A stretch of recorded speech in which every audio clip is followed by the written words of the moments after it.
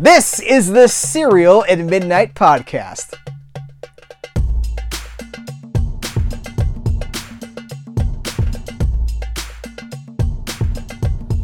Howdy guys, welcome to the Serial at Midnight podcast. My name is Heath Holland, and in this episode, let's geek out to Laurel and Hardy. Now, the thing that has opened the door for this conversation that you're about to see is a new release from Flicker Alley. It's a 2 Blu-ray set called Laurel and Hardy Year 1, the newly restored 1927 Silence.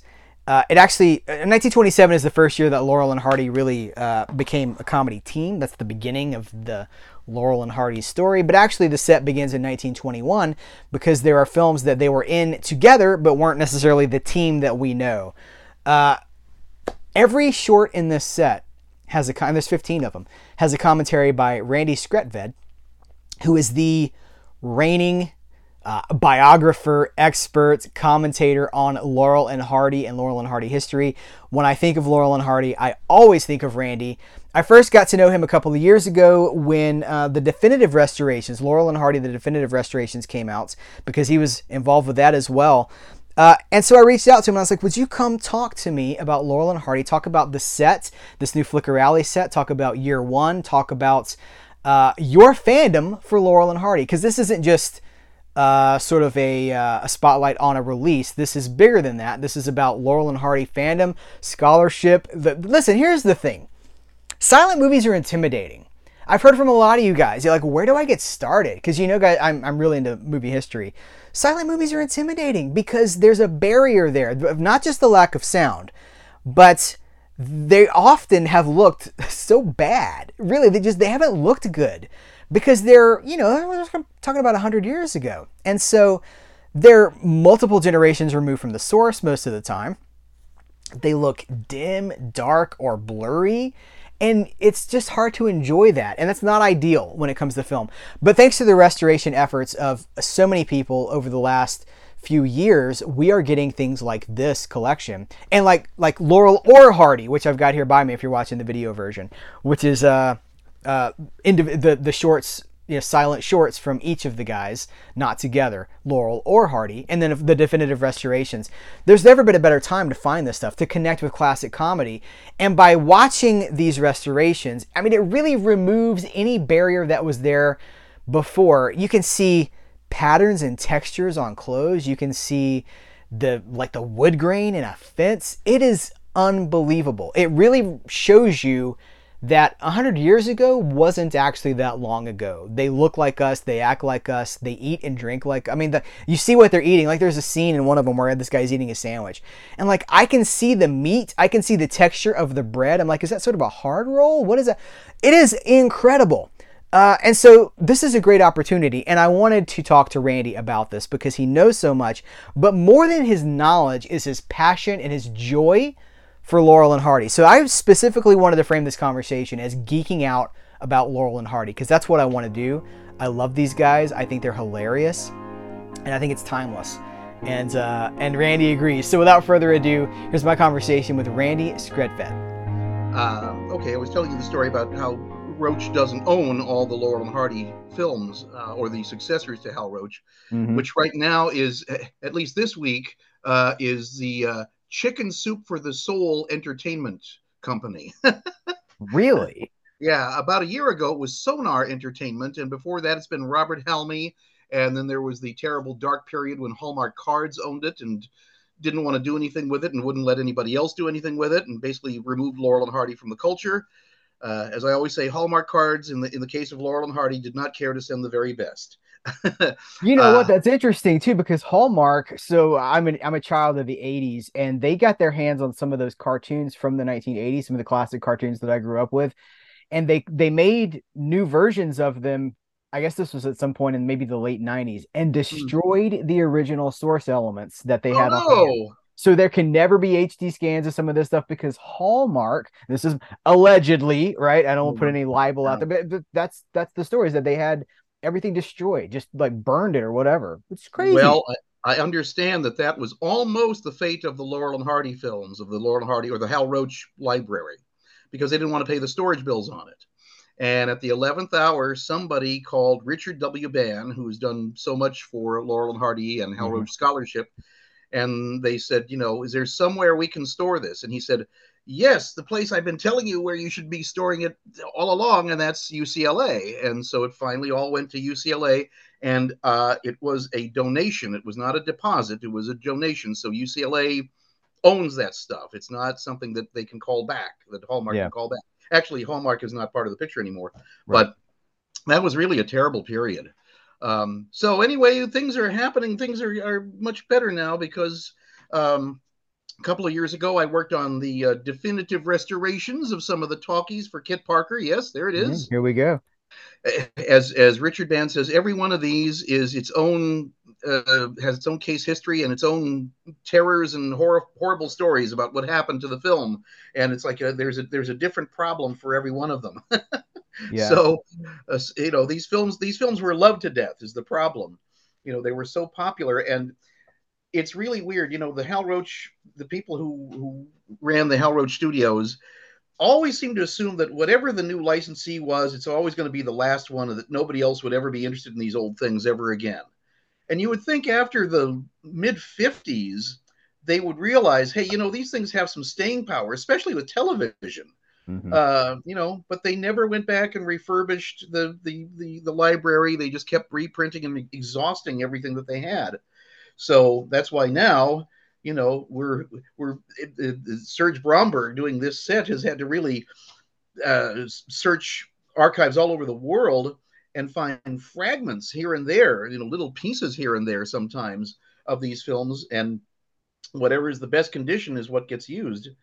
And they're really careful too. They're, even if something's missing a few frames, they go to whatever source they have that will fill that in.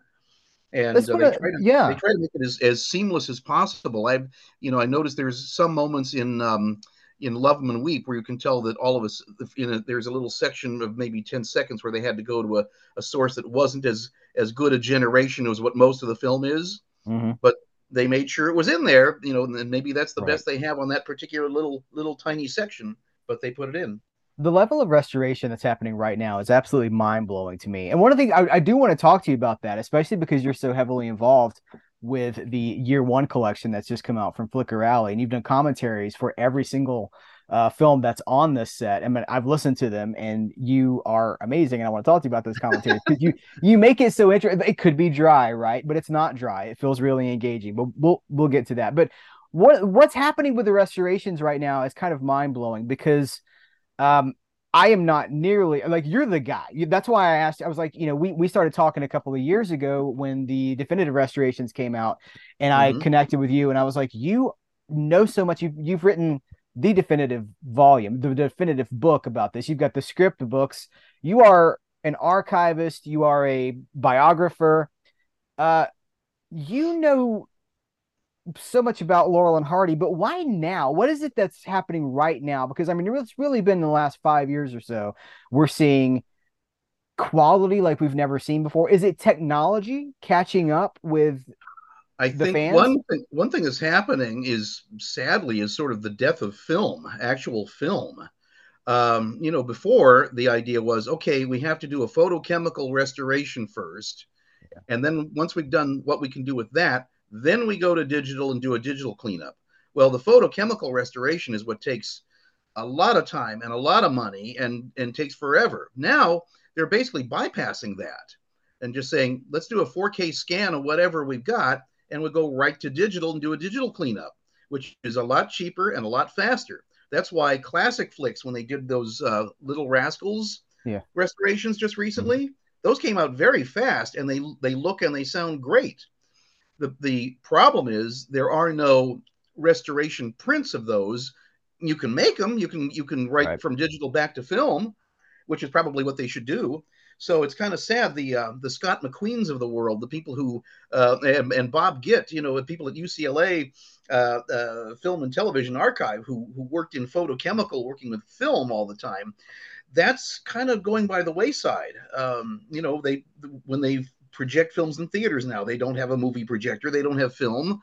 Mhm. There are very few people like I guess Quentin Tarantino will still make his Yeah. movies on film the old-fashioned way, and maybe a couple of others. But for the most part, the world has gone to digital. Now, of course, I'm always saying digital is going to be the new nitrate. because we've all had hard drives corrupt on us, Yeah. right? We've all had to replace things because they don't play anymore. Well, how often is that going to happen with films that are only on digital format? It probably will happen. I wouldn't be Yeah. surprised if 30 years from now, if I'm still alive at 94, people saying, well, that film from 2007 that was digital only, we don't have any copies of that anymore. I wouldn't be a bit surprised. So, you you But it's you in you the take cloud, your chances, but Randy. at least for now, while we still have physical media and we Mhm. haven't entirely gone just to streaming, which is a whole other thing, the tangent. At least we have discs, and as long as we have hardware to play them on, then we should be okay for the next generation or so. That's the thing that people worry about when anytime I start talking about physical media, which is is often. People are like, yeah, but how long will the players be around? And that's really the thing. But what I try to tell people is like, well, I can go on Amazon right now and there's 3.5 floppy disk drives that companies are making brand new. I'm like, when was the last time Hmm, any of us used a 3.5 floppy disk drive? hmm. Eight people make eight. Nancy Sinatra's putting out she's got a new collection coming out on 8 track. You can get it on vinyl, you can get it on cassette or 8 track. Ringo Starr recently was promoting his newest EP, and he says, "You know what I sell a lot of? Cassettes." Yeah. He says, "Kids think they're cool." Yeah. Well, that's one thing I like about the young generation is they like LP records. They call them vinyls. I never called it vinyl. It was Yeah, a vinyls, record. It was plural. a record Right. album to me. Yeah. But whatever they want to call it, as long as they're buying it and making new turntables and styli available, that's great because Yeah. that benefits me with a barn full of 40,000 records in my backyard. So Ooh, wow. and I not only deal with vinyl, I deal with shellac because I like 78s, which were not Hmm. on vinyl. There was no such thing yet. So that's a whole other kettle of fish because you need several different needles of different widths to play Yep. those. And happily, I have a turntable which will play anything from 20 to 96 RPM and play them backwards if you need, and play vertical or lateral grooves. So I'm set for discs. You get the 1945 backmasking where they were putting in all those satanic messages backwards. I'm just kidding. You play I haven't forward like really encountered any "Hello, of those yet. baby," and then you play it Yeah, no, backwards but like no, but "Hail it's fun. Satan." You can go to the end of the Beatles record, the 45 of Rain, and hear John Lennon forward at the end of Rain on that one. Hmm. So I was doing that when I was a kid. I had a turntable, a suitcase record player, and it had 16, 33, 45, 78, and N. N was neutral. It took it out of drive, and you could take your finger and spin it Uh-huh. backwards. So, we had Sergeant Pepper, and it's like, oh, what are they playing? Yeah. So anyway, I've gone off on another tangent. Well, so But this is hold on. I gotta. So you just thought Beatles. We're talking about records. How are you such an old soul to have come up when you came up, but connect with things from so much earlier than you? Oh, well, I've loved this stuff since as early as childhood. I mean, I first encountered Laurel and Hardy when I was, I think, 5. There was I'd already fallen in love with the Universal monster movies, Hmm. and happily my parents didn't forbid me to see those. I was never scared by them. I just thought they were creepy in a fun way. Right. Because you never saw the Frankenstein monster ever really dispatch anybody. He just sort of shoved people out of the way, and that was it. And they were showing Shirley Temple and Charlie Chan. Sorry, folks, and the Three Stooges were on television. And my mom was a little concerned about the Three Stooges, the violence in the Three Stooges. She said you should try and find Laurel and Hardy because they're like the Three Stooges, but they're not as violent. And so one magic week, good old Channel 9 out here in Los Angeles, KHJ TV, they had a show called The $1 Million Movie, and they'd show the same movie for 7 nights, all 7 nights a week. And I must have caught the golden age of comedy on a Sunday. That was a Robert Youngson compilation of great scenes from Max Sennett and Hal Roach silent comedies, and heavily emphasizing Laurel and Hardy. And this was a whole new world for me. And everything was just, I loved the clothes. I loved the cars. I loved the way everything was just so bright and shiny and clean. I wish LA looked like that now. And Laurel and Hardy were really, really funny. And not too long after that, they showed Swiss Miss, which was the first talkie I saw of Laurel and Hardy. And then not too long after that, they began showing Laurel and Hardy shorts at 7 in the morning and 5 in the afternoon. And because the syndication package is not that big, it wasn't too long before I'd seen a pretty substantial chunk of their work. And this is all before Stan Laurel died, because I started keeping a scrapbook, a Laurel and Hardy articles scrapbook, and the obituary for Stan is several pages into the scrapbook. I have a story about that too. Well, okay, I want to hear the story, but how that's one of the things that I think benefits your generation coming up when you did, because of course now we have streaming, we have a million channels on the Yeah, dial, and people don't discover things like they used yeah, to be able to discover things. And I hear from people all the time who don't watch. I'm going to try to avoid like the old man yells at clouds kind of thing, but younger people think movies from the 80s and the 90s are like a million years ago. mm-hmm. So the idea of a Laurel and Hardy or the Marx Brothers or Abbott and Costello or any of that stuff seems so foreign. And I wonder how they discover any of this stuff, because like we're talking about wonderful curated collections with excellent special features and great restorations. But if you don't know who any of these people Yeah, are, why do you care? And you came up at a time when you had the shock theater packages, you had the comedy packages, you had matinees at the theater, and in many ways it was sort of a second life, maybe the first second life for a lot of this stuff. And so there's a lot of people that love this and who are involved in these restorations from your generation, because you got to see it all the time. yeah. And well, yeah, before Mr. Reagan signed the thing that made unlimited commercial time available per hour, which Yeah. killed old movies overnight on TV and gave rise to infomercials instead. Many. I mean, when we didn't have home video, there were many times when I was a kid, I'd have to set the alarm for 2 in the morning because they were showing Way Out West on Channel 11, and God only knew when I was going to be able to see that again. So there were a lot of Yeah. times when I did that as a kid.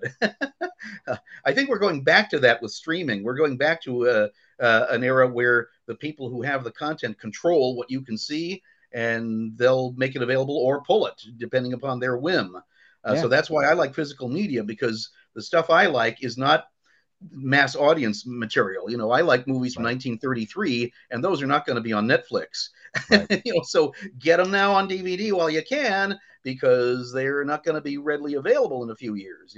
Absolutely. But Go back to the anyway, story you were going to tell. You were going to talk about, you're talking oh, about obituaries and you were, oh yeah, yeah. My story about Stan is uh, I was, had fallen in love with Laurel and Hardy. I think I was 6 years old, and getting ready for school and prattling on about them. And gee, I wonder if Laurel or Hardy are still alive, because I knew that these films were 30 years old at that time. And as soon as I said that, my dad came in and brought the Los Angeles Times, and there on the front page it said, "Stan Laurel, 74, film comedian, dies at home." And I went, whoa, it was almost like I just asked that question and there was my right. answer. And, so I was very sad to know that, had I known he was still around, I could, 2 weeks earlier, I could have called him on the phone Mhm. because he was in the Santa Monica phone book. I could have called the operator and say, please give me his number.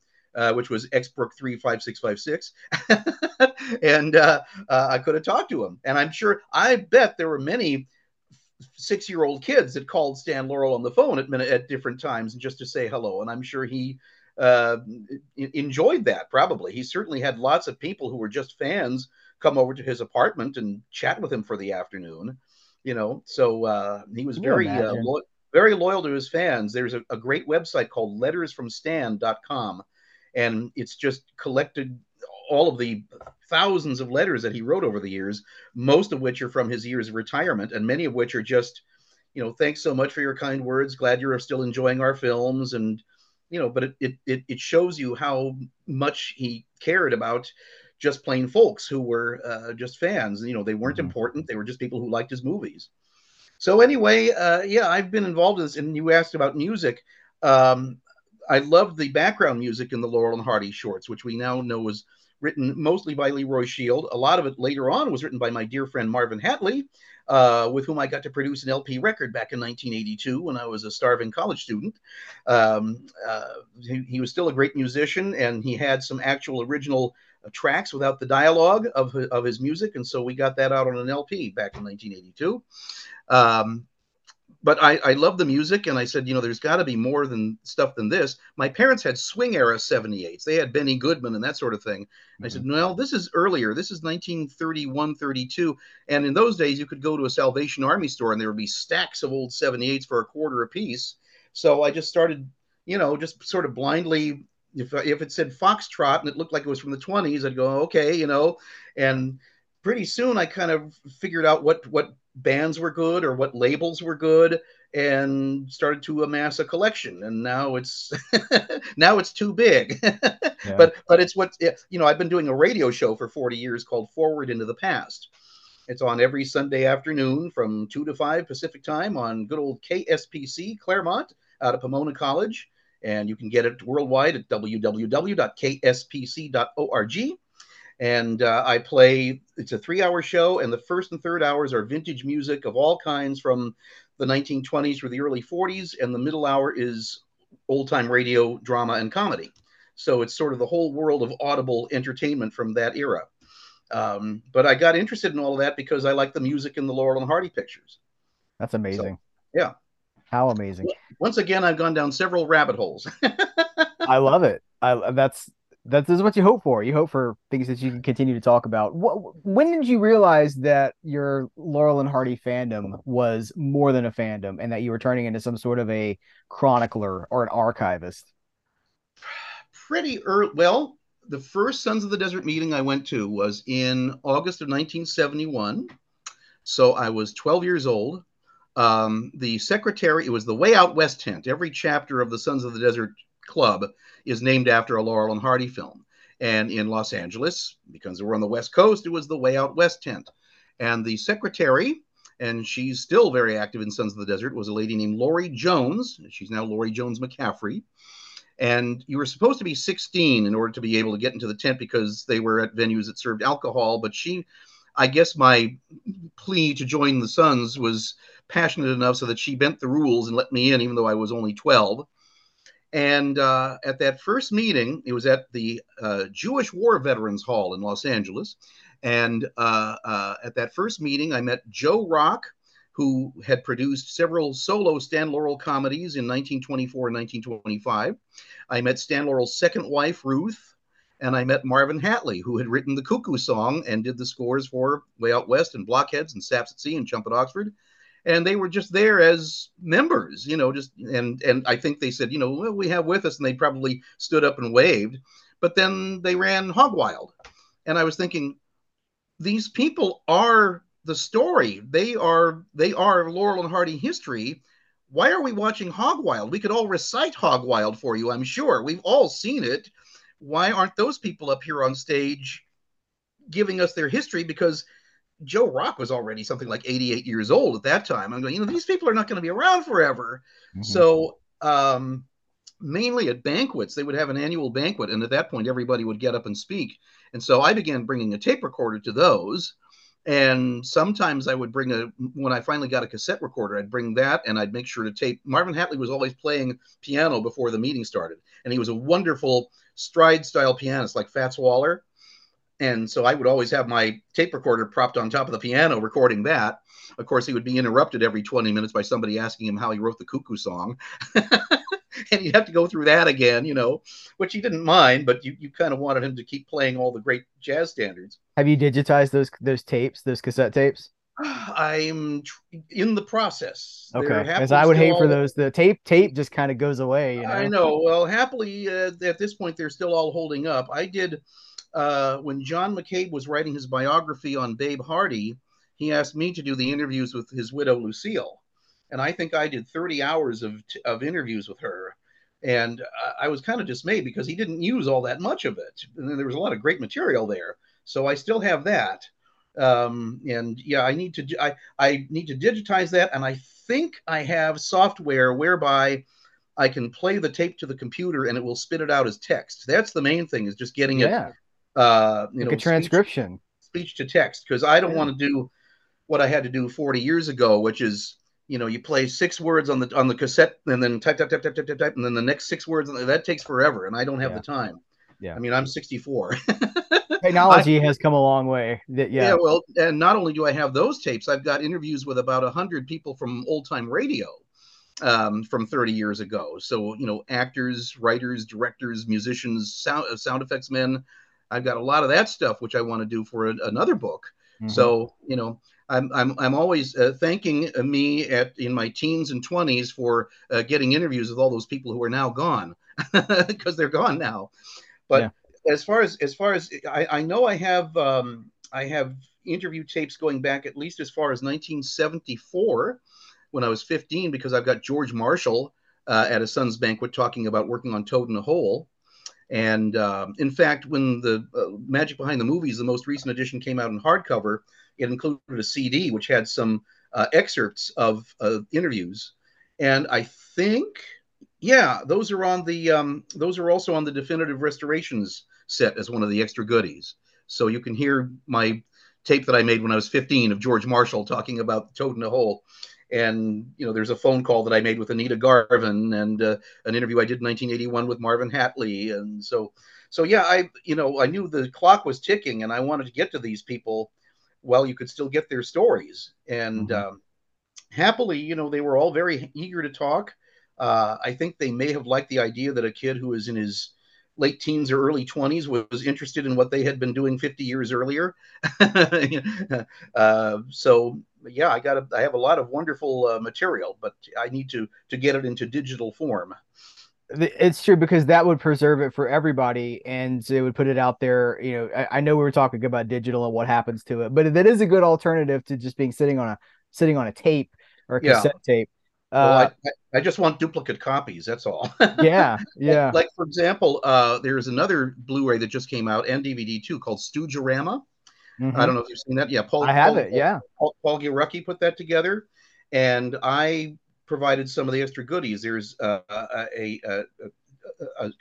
question and answer session with Larry Fine that was put together by his friends Jeff and Greg Lindbergh. They were students at Loera High School, and the drama department needed new curtains for their theater, and so as a fundraiser, they were already good friends with Larry, and they brought him out from the motion picture home in Woodland Hills to Anaheim on March 2nd, 1974.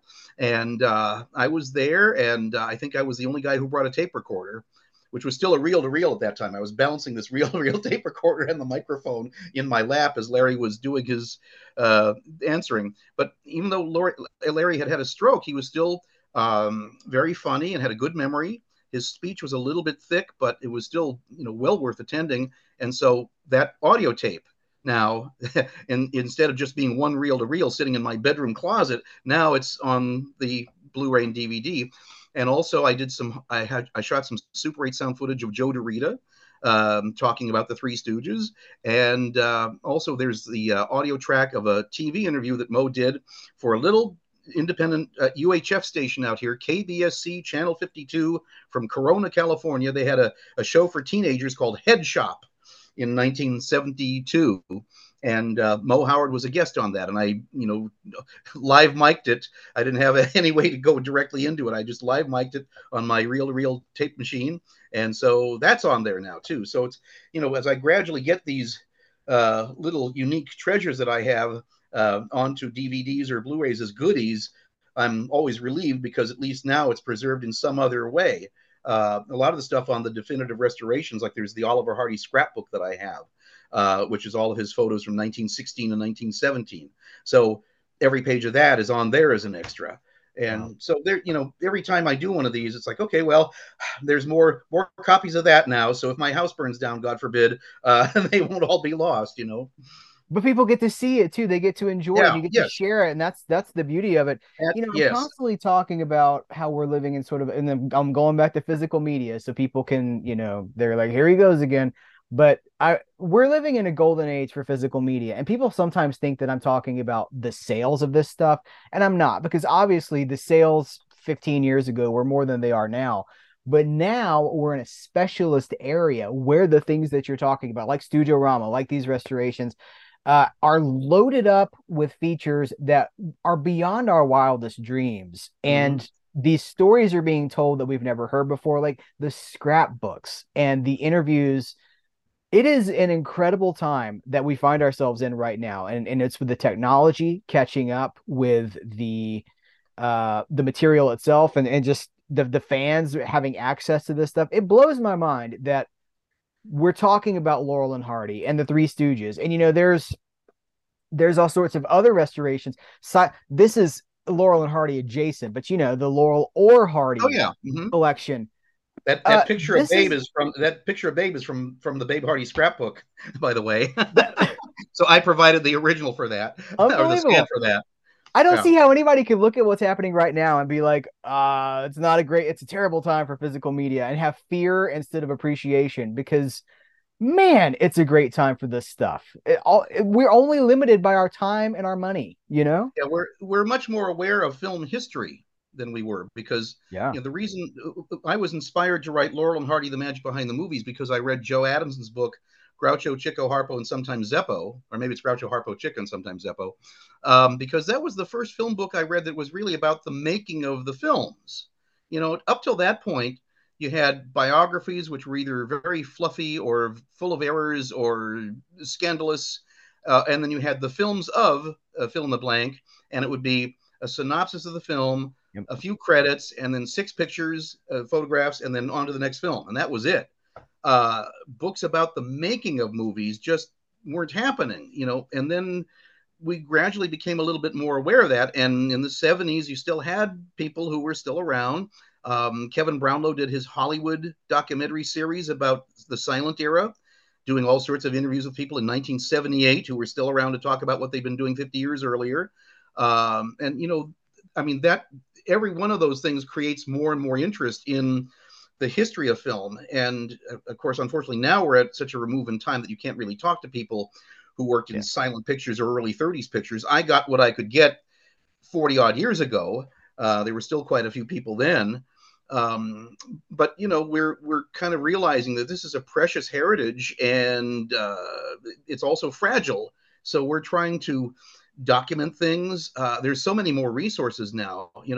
I used to have to go to the motion picture library, the Academy Library on Wilshire Boulevard in Beverly Hills. On summer vacations, I'd go there 4 days a week, which is 35 miles away from my home on congested LA freeways. And I'd go there and I'd pull these big bound volumes of hard copy of Film Daily or Hollywood Filmograph or Variety or all these different trade papers. And there was no index, so you just go through them page by page and hope to find an article about Laurel and Hardy. Oh, there's one, And if I got, and then I'd either dictate them into my little tape recorder, or sometimes I'd bring a typewriter and actually type them up on file cards there. And if I got 12 or 15 articles in a day, that was great. Now I can go online to the Lantern Media History Digital Project, where all of those trade papers have been scanned, and they have a wonderful search engine. And if I type Laurel and Hardy, 15,000 articles will come to me, and I don't have to drive to Beverly Hills 4 days a week now. So it makes the research so much easier. And because there's so much easier access to so much more material, that too has prompted more film history to be written about because you have primary sources at your disposal much more now. Is that how you're able to keep updating your book? Because Well, yeah. yeah, I mean, when the 1987 edition of Magic Behind the Movies was the best book I could do at that time with what was available. And by the year 2005, I was going, well, there's so much more now. I gotta do this all over again from the ground up. Um, so most of the text that was in the original book is still there, but it's all been augmented. There's twice as much text and four times as many photographs in the most recent Magic Behind the Movies as in the original version. But photographs, because in those days everything was done on film for the printer, and a photograph was $15 extra that had to be cut into the film of the text. And so we had to be very careful about what photos we were choosing. And I think we had Mhm. about 225 photos in the original book. Well, now it's all bits and bytes and zeros and ones, and Yeah. the printer doesn't care whether it's text or photos. So that's why now, I could just go to town and use all the photos that I wanted. And so that's why there's 1,000 photos in it now. Have you ever thought about doing like a digital version of the book with audio clips and with Go ahead. Yeah, there is a Kindle version of Scripts Volume 2. And I guess they're going to do a Kindle version of Magic Behind the Movies, although that doesn't seem to me to be a book that kind of lends itself to looking at it on a little screen because it's so photo intensive, but Hmm. they're going to do what they're going to do. What I would like to do is do not do a reading of Magic Behind the Movies, but do uh, an audio documentary, a new audio documentary using the interview tapes that I have. I Hmm. think it'd be much more interesting to hear those people telling their stories rather than have me quote them. Um, when George Burns did his book Gracie, a Love Story, they did an audible version of it, but it was not the book; it was the work tapes. It was David Fisher's, who was the real author. It was his interview tapes with George Burns, and so it covers the same material, but not in the same words as the book. Hmm. And it's vastly more entertaining. And I think it even won a Grammy as best spoken word recording. So, it's wonderful to be sitting in George Burns's study and having him tell you all these great stories, which is basically what you have in those. I think it's only on cassettes. Yeah. But I could do something like that. It would I be have a book by Peter it, Geralnik about Sam Cooke, and uh-huh. it's almost like an interactive book. Like it'll have, because we love paper books, right? Obviously, we Yeah. love paper books, but when you can do these digital things, like there'll be a link or whatever in the text, you can click that and it'll take you to a photo archive, or it'll Right. take you to an interview or something like that. Oh, okay. I Yeah. guess you have to pay for servers for these things because I don't think you have all that there on your device or whatever. But I don't know. It's just something to think about because you Yeah. have all these archives that you've built of interviews and Yeah. photos and things like that. I wrote a big article about the history of radio programming in the 20s, 30s, 40s for Encyclopedia Britannica. And it took 10 years for them to finally publish it in any form. From Wow. the or, happily they paid me at the time I submitted it, Yeah. and they paid 50 cents a word, and it was a long article, so I got very nicely paid for doing that. But I was just frustrated that it took so long for them to get it out. But when they finally did get it out, the digital era had arrived in such a way that it's on their website and it has all sorts of links to audio clips or photographs or whatever. It's not just the text. It's all sorts of extra goodies that they incorporated into it. So Hmm. that's fun. Yeah. It's much better to hear a clip from a Jack Benny show than to just have me describe it. So It brings it to life. It makes it yeah, real. yeah, Yeah. yeah, Yeah. and that is evidently easily done now. So yeah, we should utilize that to help make the history a little more palatable for young people who probably don't want to just sit and crack open a 600-page book. Yeah. It's true. What is the current state of Laurel and Hardy's catalog of their library of films? We're getting these restorations. Is that the tip of the iceberg, or where's it at right Well, I'm glad there's basically two teams working on them. There's Serge Bromberg and Eric Lang at Lobster Films, and they release these things through Flickr Alley, who do these terrific. I mean, Flickr Alley releases. They always have booklets. They always have all sorts of extra goodies. They're very concerned about giving you the history of the film along with the film.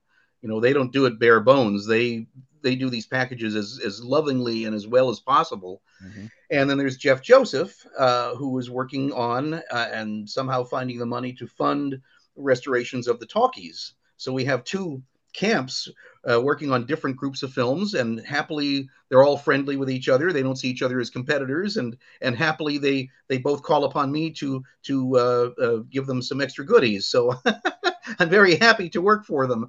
But yeah, I hear from both of them that such and such is in terrible shape, and we're trying as hard as we can to find good material on it, and somehow they do. I remember just before, around the time that Magic Behind the Movies, the big one, was about to be published, I got a call from Scott McQueen. He would just call me every once in a while. I was very flattered by this. He would just call me every once in a while to let me know what was going on with the Laurel and Hardy restoration project at UCLA, which you can still donate to, by the way. They still do photochemical work. Anyway, he was really despairing about a film called The Chimp. And he said, that one, I don't know that we'll ever be able to do a film restoration on it because it's just in terrible shape. It's full of dupe footage and black slug footage. And he said, I thought I was going to get a good source from the British Film Institute, but even that wasn't very good. And so I had in my book, I said, we hope that someday we can keep the chimp from being on the endangered species list. Well, of course, right after the book got published, I got another call from him, and he said, hey, we found a lavender on the chimp. A lavender being like what they call a fine-grained master positive. So there's the camera negative, and then they make a fine-grained master positive, and from that they make another negative, and then from that they make the positive release prints that go out to the theater. So the fine-grained master positive is like the second generation, and at this late date, that's going to be almost always the best thing you'll find. Right. And so, happily that by some fluke, something was hiding somewhere, and it looks much better than it had. So I think just the fact that these things are getting out and people are knowing about the restoration, that also might make other sources more available. People might say, hey, I've got, in case you need it, I've got such and such. About 3 years ago, I just happened to find on eBay some guy up in Big Bear, California, had a 35 millimeter negative for Big Business, which is the Laurel and Hardy film where they're Christmas tree salesmen. Now, why this guy in Big Bear, California had a 35 millimeter negative? Because the other stuff that he had was like old projectors and rewinds and projection lamps and stuff like that. And the only film he had was this 35 mm negative. And he wanted $950 for it. And I said, well, I don't have any 35 millimeter equipment. I can't do anything with it, but I'm going to try and get this and just be a placeholder until somebody needs this, then I'll have it. Mm-hmm. And so thanks to PayPal credit, I was able to get it for $950. And sure enough, about a year to the day after I got it, a guy named Bruce Lawton, who's a film archivist, said, hey, what about that Big Business negative that you got? Because I had some frame blowups from it, and it looked really, really nice. And he said, "What are you doing anything with that?" And I said, "No, I just bought it to have it in case somebody needs it." And he says, "Well, I work with Library of Congress, and we'll do a 4K scan on it." And so I sold it to him for what I paid for it. And so that has now there's a 4K scan of it, and they're already working on stuff for 1928 and 1929. So that's going to be one of the sources for Big Business. And that one, that is a complete A negative. They had A and B negatives. You can see there are stills where they're filming Laurel and Hardy films, and there's two cameramen in the silent days right next to each other with the crank cameras, hand crank cameras, one doing the domestic negative and one doing the foreign negative, because they felt that the copying stock was not good enough. It degraded the picture quality. So now at this late date, there are many copies circulating where the two negatives have been intercut. And I'll look at something. I'll look at both DVDs of Your Darn Tootin' that have been available. I look at it and I'm going, that's what's not in my Blackhawk Super 8 print that I got in 1968. that's a different angle on that shot. Or in Big Business, the foreign negative. There's a moment in it when Finlayson is about to throw a rock through the windshield of Laurel and Hardy's car. And in the American negative, it's a very tight close-up, and he's looking almost at the camera. He's looking a little bit off to the side, but it's a real tight close-up. In the B negative, for overseas, it's a much wider shot. There's a lot more room around him, and it's almost a profile. So you can see that the other camera was off to the right of the A camera. And these things get intercut now because they're just trying to find whatever has not decomposed, has not had nitrate decomposition. And sometimes, the best source is from the B negative. So, but what I had was a complete A negative. So I hope, in fact, I think Serge Bromberg said they've got complete A and B on Big Business. So it's technically possible that they could do a 3D version of it, because they have a left and a right eye, basically. Wow. So we'll have to see if that's possible. Yeah. 3D. Yeah. Now I can't see in 3D, unfortunately, so it'd be a moot point for me. But I hope they will. If they've got complete negatives on both, I hope they release both. Mm-hmm, absolutely. I know that they've got complete negatives, domestic and foreign, for Buster Keaton's film Steamboat Bill Jr., which are different performances. They're not just different cameras. They actually shot whatever they could shoot twice. Obviously, they didn't shoot twice the bit where the house almost falls on Buster, and the window is what saves him from being destroyed. Right. So that's you can only do once. I'm sure they had more than one camera going on that for protection. But evidently, they do have a complete A and B negative on that, and that would be nice to see both of those. Just those of us who are completists about such things. Yeah. Yeah. It's exciting. It's really exciting. And I this is as we're talking, this is new. And so I've just pretty much finished going through it. And it's an I'm gonna use the word archive again because it really is. There's so much stuff here. But your commentaries on every single film here are delightful. And I was Well, thank wondering, you. well, first of all, I wanted to compliment you on them because there are a lot of commentaries that are dry and that are the person seems a little unengaged, but not you. You seem so excited about it. And I wondered if you're just doing this from memory or if you're working off of notes because you don't seem like you're reading. Well, number one, you got to remember these are comedies. So don't be too stuffy or pretentious about it. I also like the musical scores. They're Mhm. piano. It's a single piano, and it's light on its feet, and it's appropriate for comedy. There have been some comedy reissues where they have bombastic orchestrations for a two-reel comedy, and the guy making the score thought he was doing Ben-Hur, and it works against the movie. It's too heavy. So I'm glad that these are very modest scores because that's all you need. And as Yeah. far as my commentaries are concerned, I want them to sound like I'm sitting next to you, telling you all the fun things about the movie because you asked me to tell them. Not that I'm poking you in the ribs and going, pretty funny, huh? Not doing that. Look I at don't want to this. be. Look at this. What's Yeah, this? look at that. Oh yes, yeah. There are a lot of commentaries that go, oh, look what they're doing What's now. this? Yeah, This is yeah. the part where they go into the yeah. Yeah. No, no. The movie tells me that. I don't need that. Yeah. No, what I do is I look through the film, even though I've seen them many times before. I look at them about 4 or 5 times, and I make notes on locations or the supporting actors or things to talk about. And I also make note of where to do those, where to introduce each of that. I like to do any biographical information about a supporting actor when they make their entrance. So I try to do it that way. And then if there's a long stretch where everybody who's already in the movie is already there and they're doing a lengthy routine, that's when I can talk about more general things about the movie or the Hal Roach Studio or Laurel and Hardy. And I use a program called Audacity, which is a free recording program, and it's You very easy to record your use. commentaries with Audacity? Yeah, on They on sound on great. this same laptop. This laptop that we're doing now is what I use, Nice. and so I type up notes, and then I have the film in another window at the top right of my screen, and then I have the Audacity window for play, pause, record down the bottom right of them. So I've got three windows on my desktop, and just that's how I do it. And then I have my notes to remind me of what I want to say, but I speak extemporaneously because I don't want it to sound too Right. rehearsed. Yeah. To sound canned or yeah, Yeah, that's a death knell.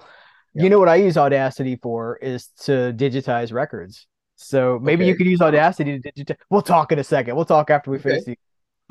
Okay. But you really give the impression that we're just hanging out and but you are the guy because you know so much about these films and like I love Laurel and Hardy, but I know a 100th of what you know about these things. Well, everybody has their own little niche. I don't know nearly as much about the solo films as Rob Stone does. And AJ Marriott is the guy who knows the most about the stage work that they did. And there's a guy in England named Danny Lawrence, who's the go-to guy for Stan Laurel growing up in Ulverston and his early theatrical career and that sort of thing. So everybody has their own Yeah. little. My field of interest was the production of the films. I mean, I was a filmmaking student and I was making films even when I was in grammar school.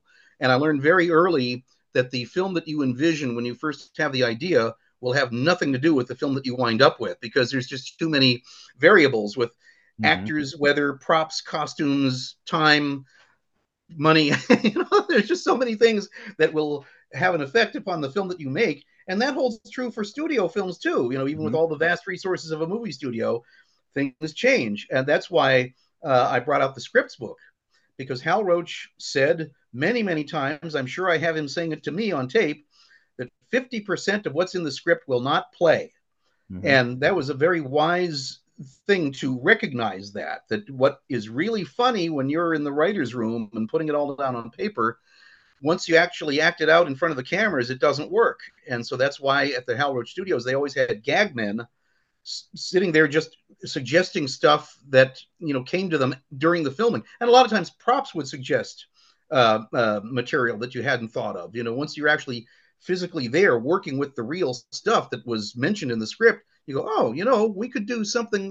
This would work. Or there's a wonderful little extemporaneous moment in Tit for Tat, which is the one where Laurel and Hardy have an electrical supply store, and they get into a fracas with Charlie Hall, who runs a grocery store the next door over.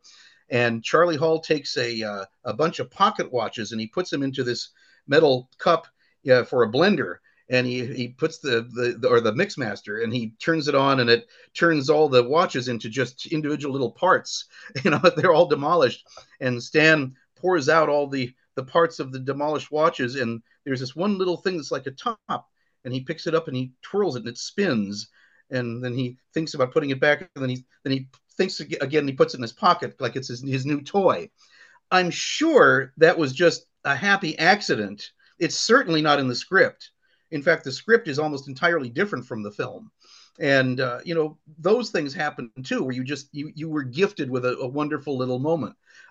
There's one like that in Putting Pants on Philip that you'll see in the new Blu-ray, where Hardy's about to run after his Scottish nephew, who once again is attracting attention. Everybody's gathered in front of the Culver building, the big triangular Culver building, looking at this weird Scotsman, and Hardy's starting to run from him. And this little dog comes in and starts snapping at his heels, and that wasn't planned. It was just a dog in Culver City.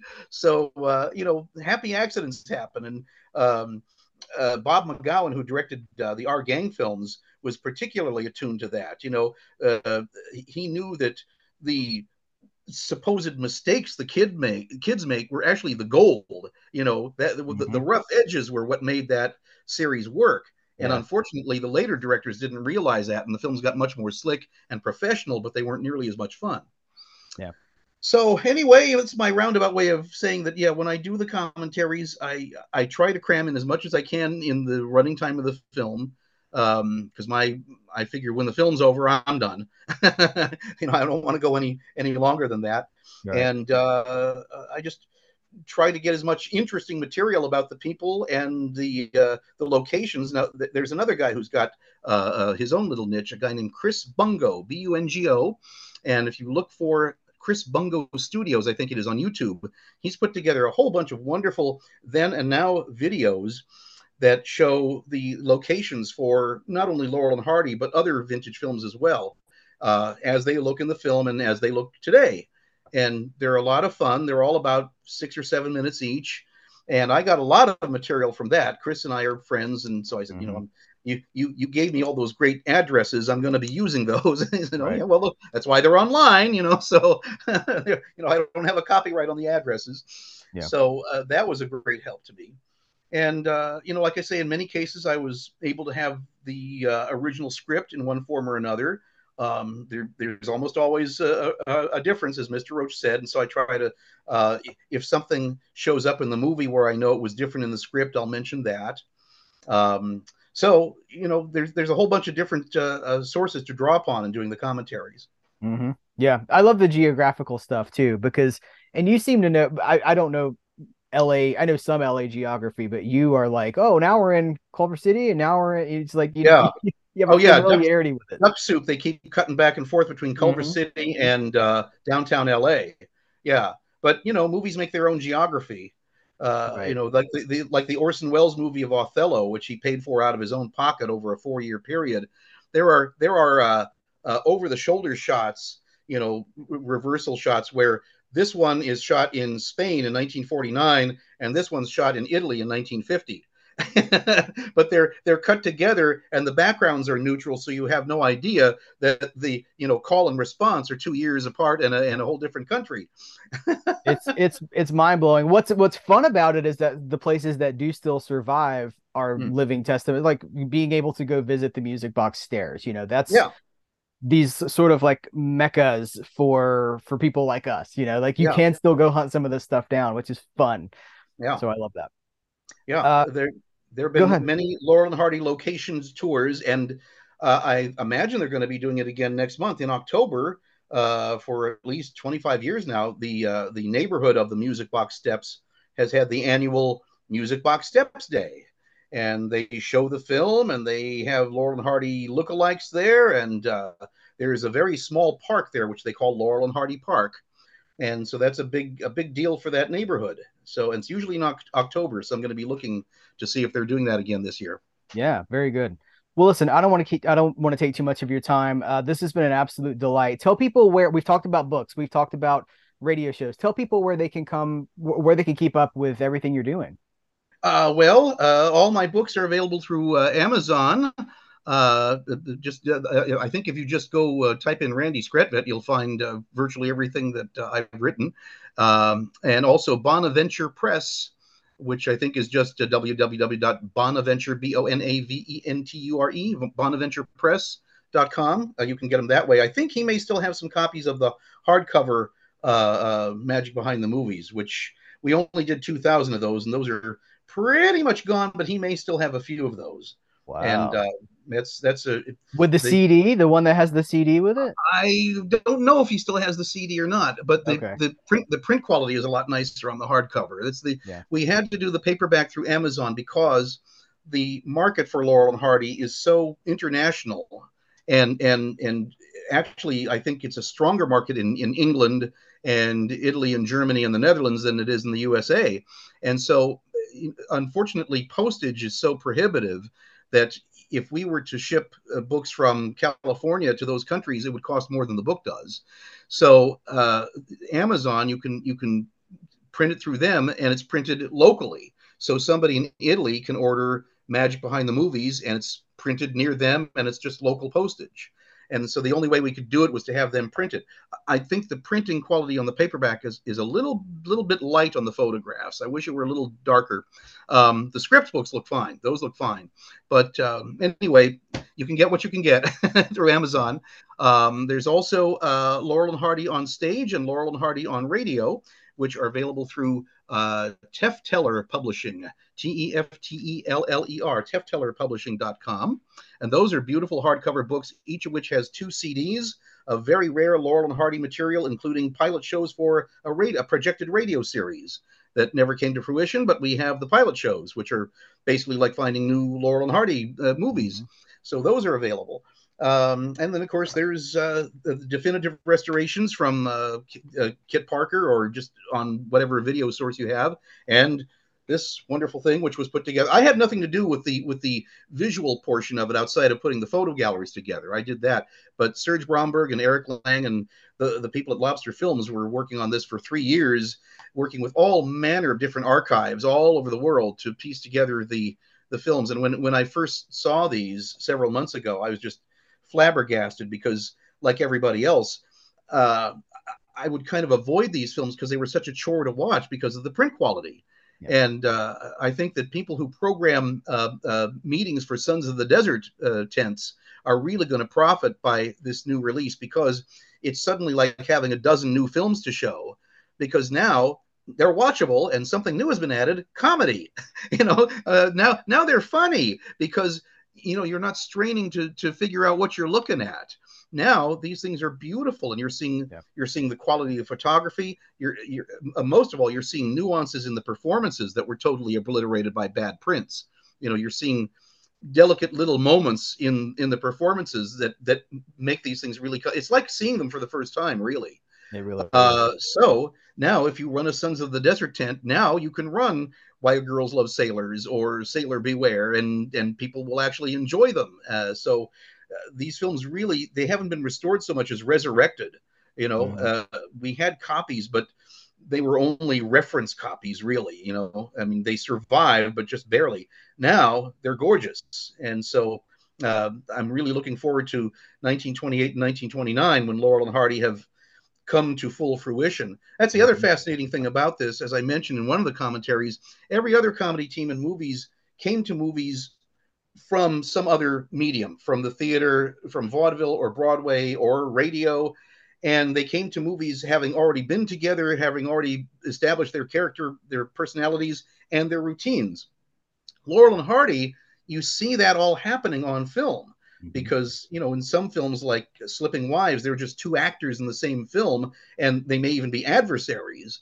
And you gradually see, they'll do one where, yep, okay, you guys, you got it there. And then the next three films, they're back to just being two actors again. He's like, no, it's frustrating. Yeah.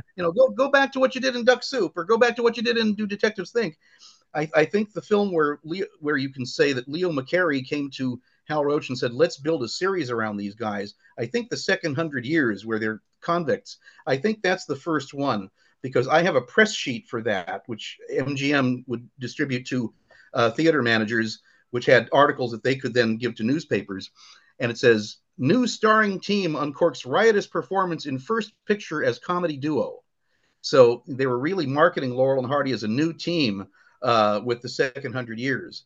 And I think from that point on, you kind of see them always together. So, but it's fascinating to see it all happening.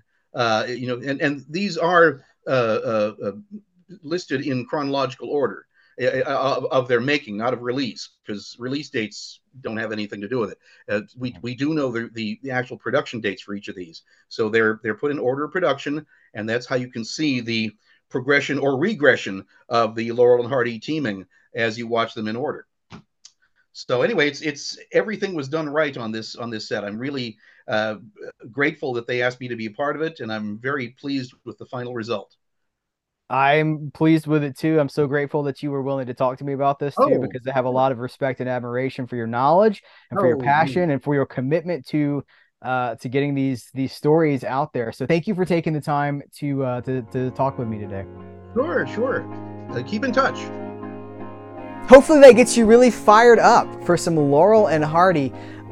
There's a lot of ways you can check in with Randy. I'm going to he gave you his links in the episode. I'm going to put them in the description of this podcast so that you can easily find those. You see the knowledge. If he had no notes for this, he was just rattling off dates off the top of his head, people, names, dates. Just he knows this stuff. He knows it like the back of his hand. So who better to talk about Laurel and Hardy stuff than Randy? It's amazing. And another thing that's amazing is Laurel and Hardy Year One. I'm going to hit this one more time because Flickr Alley did send this over, and I fell in love with it. I already, if you're watching the video version, you see I've got my Laurel and Hardy collection next to me. I am a fan of Laurel and Hardy, and we're living in a moment right now where people are able to discover this stuff like never before. I mean, listen, you heard the conversation, you heard the countless, this is people's lives. This is their life work to make these more accessible, to restore them, to find them, to seek them out. They're piecing together. He said it. He's right. I've watched these. Like, they'll have to cut to like 10 seconds of an inferior source, and then they cut back to it. They are splicing together from the best elements available. It is amazing. And what really you come away with is like the appreciation that's gratitude. I'm going to hit gratitude again because I think that's what it is. The work that goes into this, for a physical media release like this to be possible, it's countless hours of labor and research and hunting and hunched over, a scanner. This, we're talking about actual film. We're not talking about you're on a laptop and you're like, let me cut and paste this here. We're talking about film, splicing film, putting things together manually, and then cleaning it up as best as possible digitally. I'm in awe. I'm in awe of what these guys do. But I'm also in awe of Laurel and Hardy because they're really, really funny. And this is what's exciting is that this is just the beginning. We're going to be talking, hopefully, you heard, we'll be talking here talking about 1928 and 1929. This is so exciting. We are watching film history being saved like on a weekly basis. There's so many cool announcements happening all the time. We have a front row seat to the preservation of movie history, and I'm so excited about it. I know a lot of you guys are too. So let's continue to share that joy with others, bring more people into the hobby, maybe show some Laurel and show it to somebody in your life that you think might enjoy it. That's how this stuff lives on, is by sharing it with other people. And then they pick it up and then they share it with somebody. Please remember to rate, review. This is a hard switch. Please remember to rate, review, and subscribe to this podcast.